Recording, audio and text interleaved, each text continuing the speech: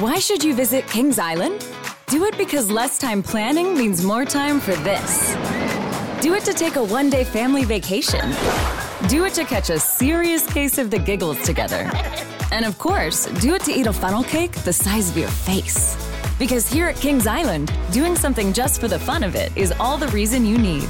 Right now, everyone pays kids' price. Kings Island tickets just $45 online. Amazon's got everything you need for your dorm. From everyday essentials and clothing to school supplies to bedding so comfortable, you'll sleep right through your roommate's new hobby. Save on all things college at Amazon.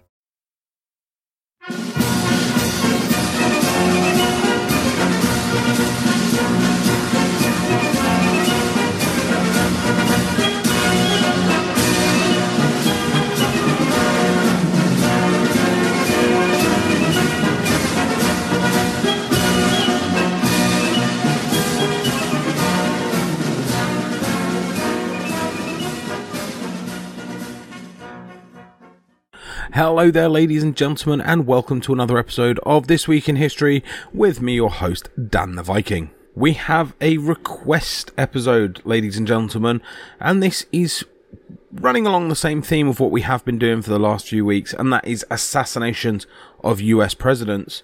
And this is just to show that the US, again, when we did the Dunblane episode, this might come as a bit of a shock to you guys. You do not have the monopoly on assassinating presidents. Obviously, we don't have presidents in this case, but in the UK, we actually have a prime minister who was assassinated. But believe it or not, ladies and gentlemen, this is not a very common story in this country. In fact, it's not really spoken about at all. If anything, it's just the answer to a pub quiz question in this country now. Who was the Prime Minister who was assassinated? And the man in question is Spencer Perceval, or the Right Honourable Prime Minister Spencer Perceval.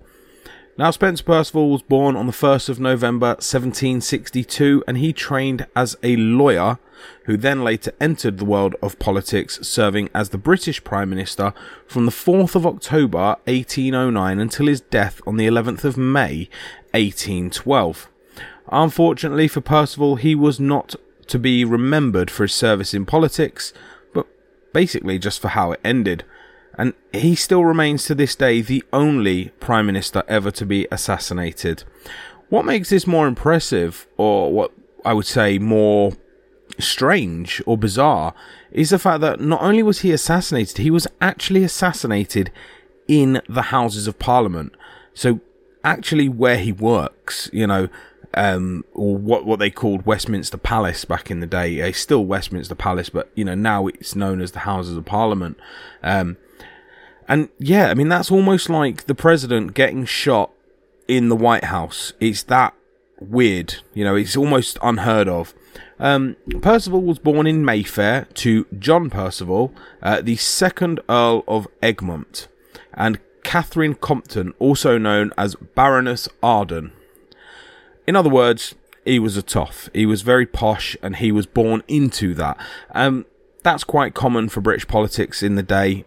I would say even now, I mean, even some of our higher politicians like Boris Johnson, although he's now not Prime Minister, but some of our higher politicians like him, they do come from that aristocracy background.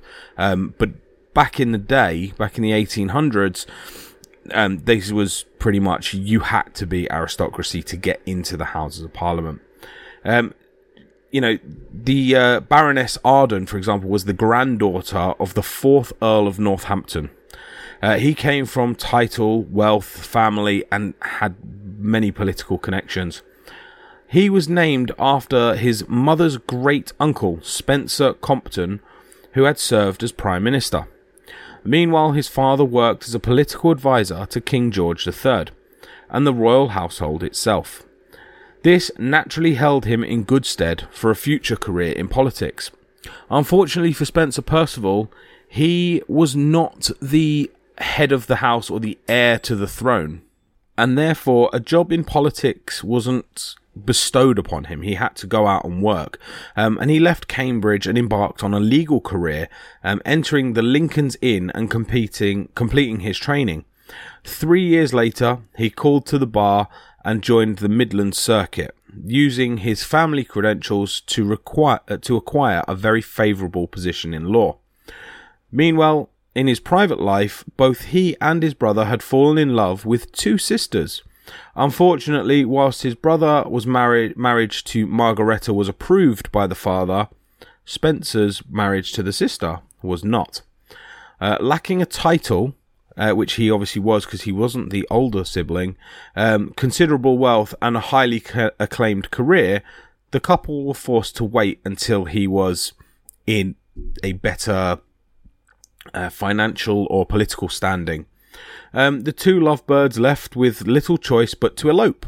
And in 1790, Spencer married Jane Wilson, who eloped on her 21st birthday, a decision which proved very fruitful. They ended up having 6 sons and 6 daughters.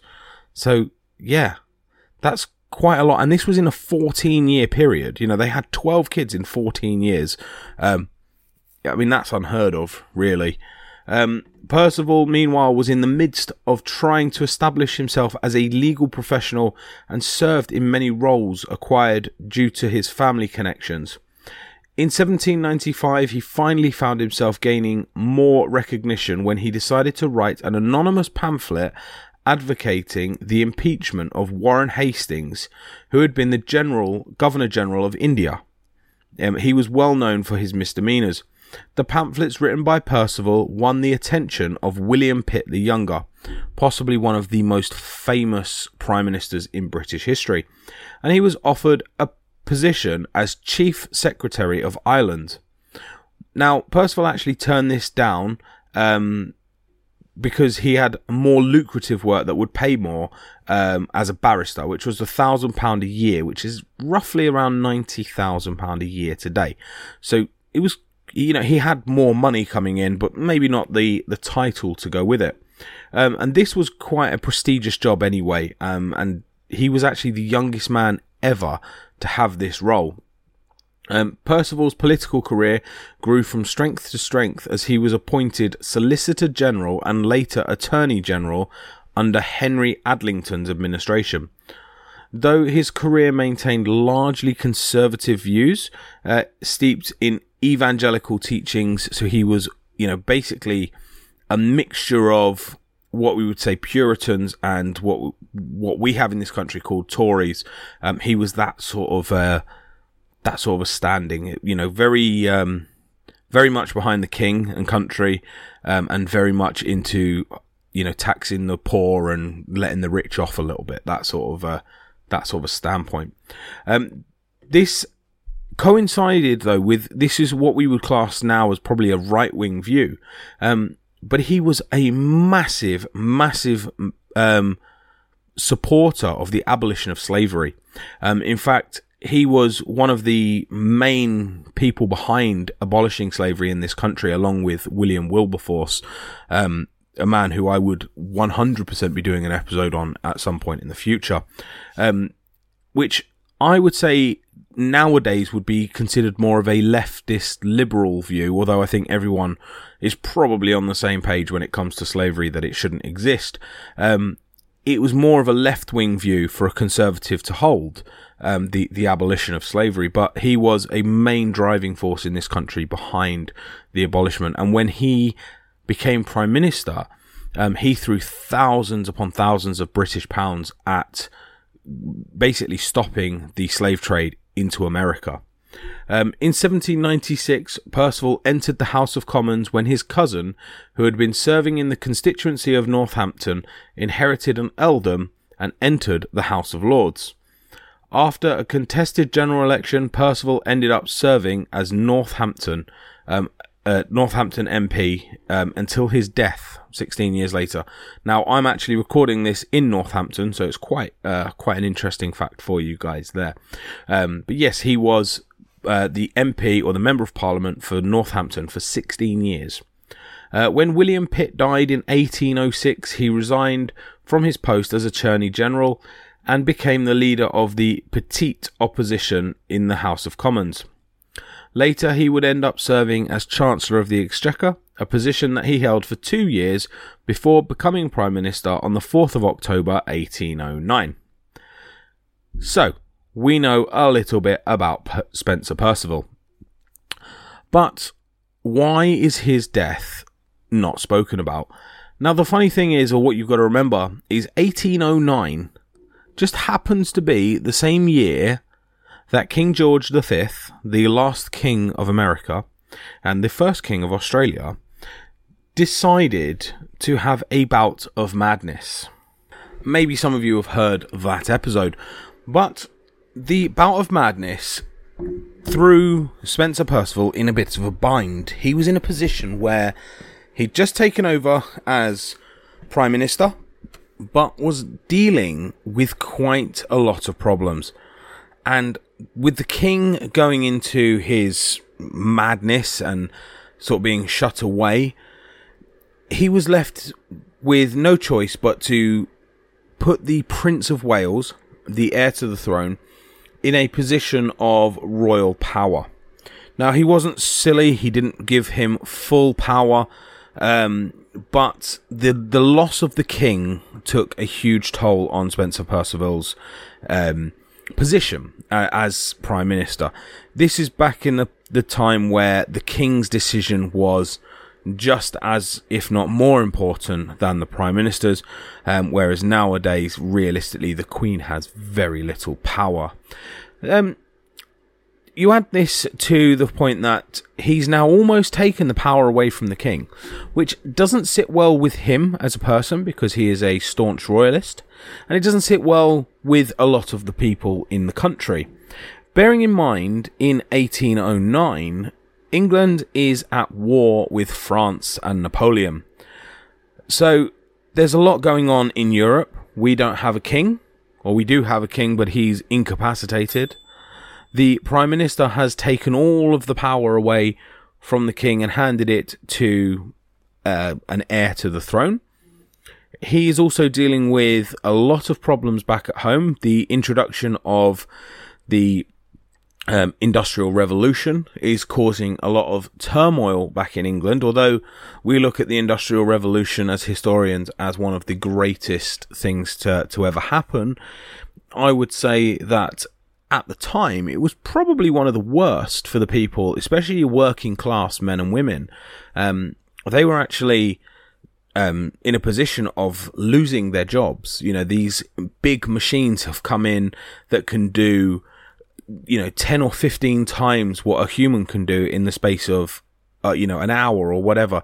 They have revolutionized the textile industry, revolutionized a lot of other industries in England, and it's caused a lot of uprising. It actually caused so much uprising that one of Spencer Perceval's ways to counteract what we called breaking, which was people going into factories and just breaking the machines so that they could actually go back to work, he made it a death, punishable by death. That if you were to break into a factory and you were caught smashing up one of these new machines, you could be hung. So again, he wasn't really the most popular person. You then go to the war against Napoleon, which, okay, the British probably were quite enjoying that, I would say. We do quite enjoy beating the French, but in 1809, this wasn't a foregone conclusion that we were going to win this war. France had put blockades on a lot of our trade. There was a lot of tension growing between Britain and America at this time, and the War of 1812 attests to that at a later date. There was a lot of problems with getting goods into the country, out of the country. There were men dying overseas. There were riots back at home. And to make matters worse, Spencer Perceval was the centre of all of this attention because the king was non-existent or sat in his bed. And this causes more and more problems to Spencer Perceval and more problems to him as a Prime Minister. And this, as I'm sure you can imagine, he was probably not the most popular Prime Minister. Despite this, he did weather the storm. He dodged controversy, managing to put funds for Wellington's campaign together in Iberia. This was obviously the Duke of Wellington, whilst at the same time keeping debt as much lower than his predecessors. King George's health caused one of the biggest obstacles, but it's safe to say he had a pretty sketchy reign as Prime Minister. But let's talk about what we're here for, the reasons, and the man who shot Spencer Perceval. John Bellingham, the man who took the life of Prime Minister Perceval, was imprisoned in Russia for around 6 years, and he believed he was entitled to compensation for that from the British government. And that was pretty much his main motive behind what he did. He was obsessed with getting compensation. In fact, he was so obsessed with it that his wife threatened to leave him if he carried on, attempting what he was trying to get. They called him mad. Now, at the time, it was more of an insult than what it is now. To call someone mad could actually land you in a loony bin, not as much as it could do today. But the thing with John Bellingham is he was adamant, 100% sure that he was due compensation. Now, when his wife made this threat to him that if he carried on pursuing this, she would leave him, he actually stopped petitioning Whitehall, stopped petitioning the government for a payment, and left. He went back to Liverpool, which is where he was from, and carried on with his life for around 2 years.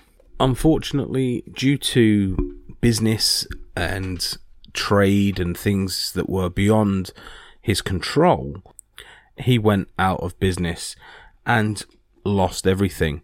And this all happened between 1809 and 1811. And John Bellingham decided to return to his previous idea of getting money out of the government. And he believed that if he could get his day in court, if he could go down to London, get his day in court, people would realise that actually he's right and he is due some form of compensation. Now, the way he attempted this in 1811 was slightly different to the way he'd done it previously. He did it with a lot more care and consensus to everything about it, rather than rashly protesting Whitehall. He went through the legal channels and made the correct attempt to get the government into court. He actually made a petition 2 months before he decided to take the life of Spencer Perceval. And this petition obviously failed. And this is where John Bellingham was left with very little in his mind than just to really take the fight to the man that he believed was responsible for him not getting the £8,000, and yeah, that's right, £8,000 that he believed he was deserved. Now, bearing in mind, we said that £1,000 was equivalent to £90,000 today, the fact that he thought he was worth £8,000, which is roughly nearly £750,000, £720,000 today. So basically he over-egged what he was worth, but that was what he felt he was due from the government, and unfortunately the government didn't think the same. Now, you do wonder whether John Bellingham acted alone. I mean, he was in central London for around 3 to 4 months. This is not a cheap place to live. It wasn't then, it isn't now. And he was penniless. He had no money to his name. His business had gone out of business. He had no cash, no finances, no property. How was he affording to stay in London during this time?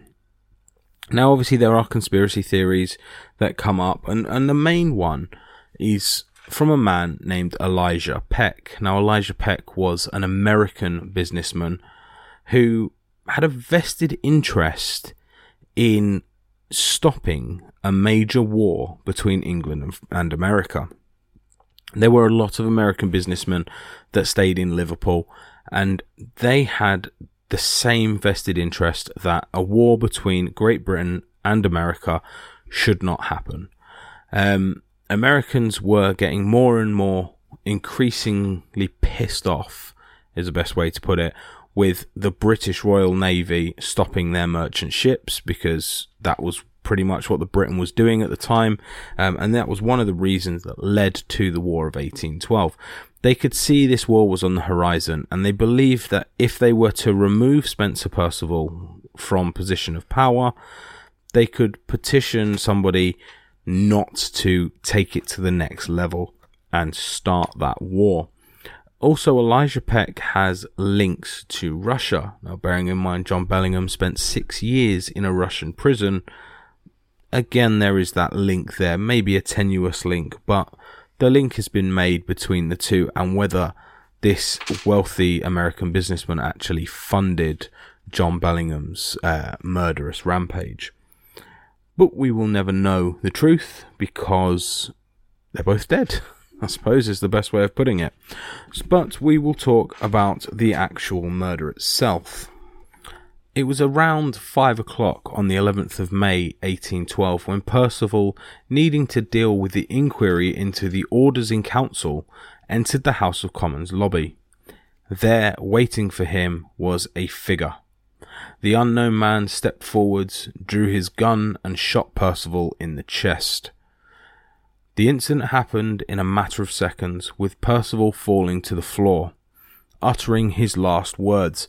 Now, there is controversy as to what his last words were. Some people have said he shouted, "Murder, murder." Some people said he shouted, "Oh my God." And other people said that he shouted, "Murder, oh God, murder." Nobody really knows. I would suggest probably the third one is the most likely, because it includes a bit of the both. Unfortunately for Spencer Perceval, there was not enough time to save him, and although being carried into the next room with a faint pulse, by the time the surgeon had arrived, Perceval was declared dead. The sequence of events that followed was dominated by fear, panic regarding motive, and speculation as to the identity of the assassin. The unknown figure had not attempted to escape, and it was soon found out that he acted alone, allaying fears of an uprising. His name was John Bellingham, a merchant from Liverpool. Bellingham had sat quietly on a bench while Perceval's breathless body had been carried into Speaker's quarters. When he was pressed for answers or a reason for the assassination, he simply replied that he was rectifying a denial of justice committed by the government. The Speaker gave orders for Bellingham to be transferred to the Sergeant-at-Arms in order for a committal hearing to be conducted under Harvey Christian Combe. The makeshift court used MPs who also served as magistrates, listening to eyewitness accounts and giving orders for Bellingham's premises to be searched for further clues as to his motive. The prisoner meanwhile remained completely undeterred. He did not heed the warnings of self-incrimination. Instead, he calmly explained his reasons for committing such an act. He proceeded to tell the court how he had been mistreated and how he had attempted to explore all other avenues before turning to this choice. He showed no remorse, and by 8 o'clock in the evening, he had been charged with the Prime Minister's murder and was taken to prison awaiting trial. This man obviously had a few gripes with the government, and he obviously had been working as a merchant dealing with imports and exports, and in 1802 had been accused of debt amounting to around 5,000 rubles, and this is why he was arrested in Russia. And the fact that he believed he was entitled to some sort of money caused him a few problems, and the question was asked as to whether Bellingham was mad at the trial. He denied it categorically. Now, had he have placed a plea of insanity, it's possible that he would have not faced the death penalty. But Bellingham, a man intent of justice, targeted the man at the top, who had only been serving for a few years as Prime Minister, and he was sentenced to death. And unfortunately for John Bellingham, it only took 2 days for the jury to make their decision, and he was hung. So it's a strange story. There's not a huge amount of amount of background to the murderer, as we have with the American ones, and I think that's mainly due to the fact that, like I've said at the start of this episode, we don't really know about this story. There's not many British people that are aware that we've ever had a Prime Minister assassinated. It happened at a time where we were at war with France, where we were on the brink of war with America, where our king had decided to go insane and live in his own bedroom. And it was a very turmoiled time in England, and it, weirdly enough, wasn't that big of a deal. When we look back through our history, Spencer Perceval is just a footnote. It's not that big of a deal in our history. And it probably should be. It's the only Prime Minister ever to be assassinated in this country. And it was done in cold blood. And it was done in the Houses of Parliament, which is where our MPs still work today. It's, there's not even a memorial for him in the Houses of Parliament. When they redecorated, they didn't even put a little plaque down that says this is where Spencer Perceval fell, which they do in a lot of places. Even on the HMS Victory that's in Portsmouth Harbour, that's got a plaque on there that says this is where Admiral Nelson fell. But Spencer Perceval, the man who run this country, nothing. Just didn't care. And it goes to show, like I said at the start, it is now just the answer to a pub quiz question: what Prime Minister was shot in 1812? It's not something we really care about, and because of that, there's not that much information out there regarding it, which I think is a bit of a shame. It does go to show, though, America, that you don't have the monopoly on killing leaders of countries. What you may find very interesting, believe it or not, is Henry Bellingham, a man who's now called Baron Bellingham, is the ancestor of the same Bellingham who committed this murder. He's actually he was a member of Parliament for North West Norfolk in 1983, lost his seat in 1997, but regained it in 2001. Until 2019, he was the MP for North West Norfolk, and he now sits in the House of Lords. But his great-great-great-great-grandson, granddad, was the man who murdered Spencer Perceval. So there we go. There's a little bit of a random history there for you. The only man ever to murder a British Prime Minister, his ancestor, now sits in the House of Lords. So there we go. A little bit of justice, I suppose, for that family.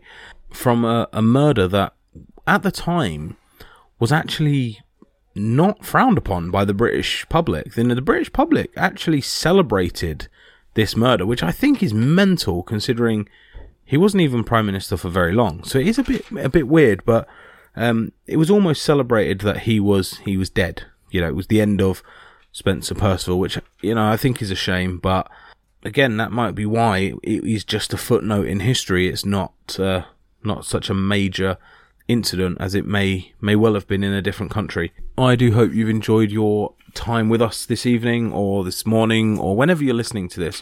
I'm actually recording this at 11 o'clock at night, but what time are you listening? So thank you very much for joining me ladies and gentlemen, and we do hope we see you next time for another episode of This Week in History. If you do have any messages for me, feel free to drop them off on at the Facebook group, which is This Week in History on Facebook, or you can do it via email, which is twihpod@gmail.com.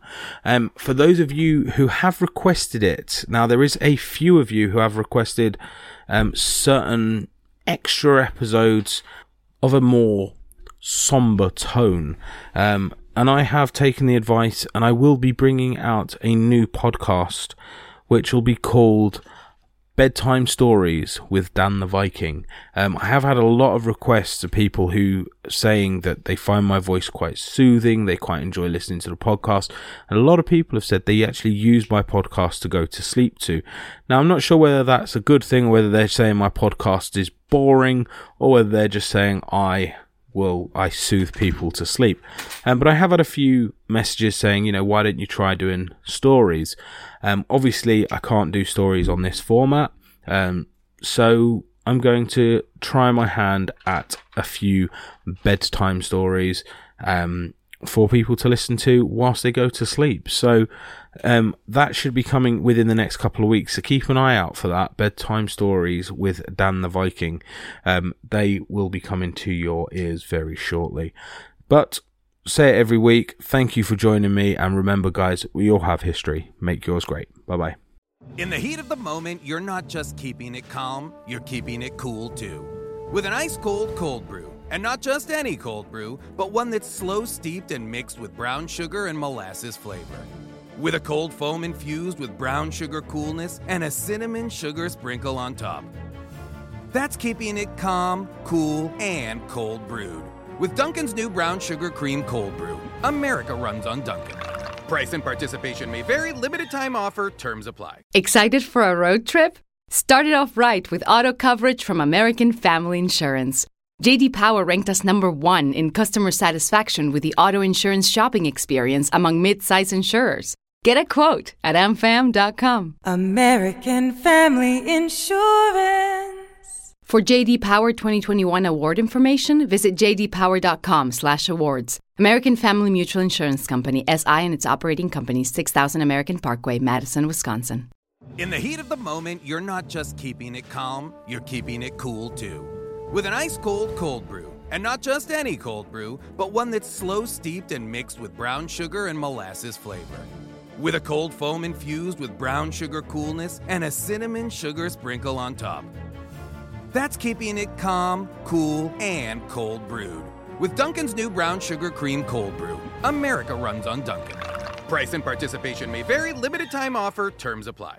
In the heat of the moment, you're not just keeping it calm, you're keeping it cool too.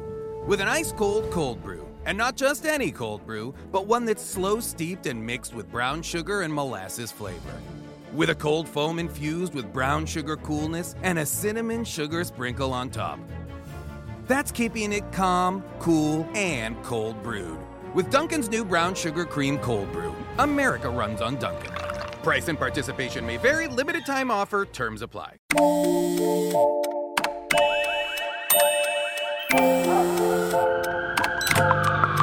The world is always on, but you shouldn't be. Put junk sleep to bed. At Mattress Firm's Black Friday Now sale, save up to 60% on Sealy, with queen mattresses starting at $279.99. Talk to a sleep expert today and unjunk your sleep.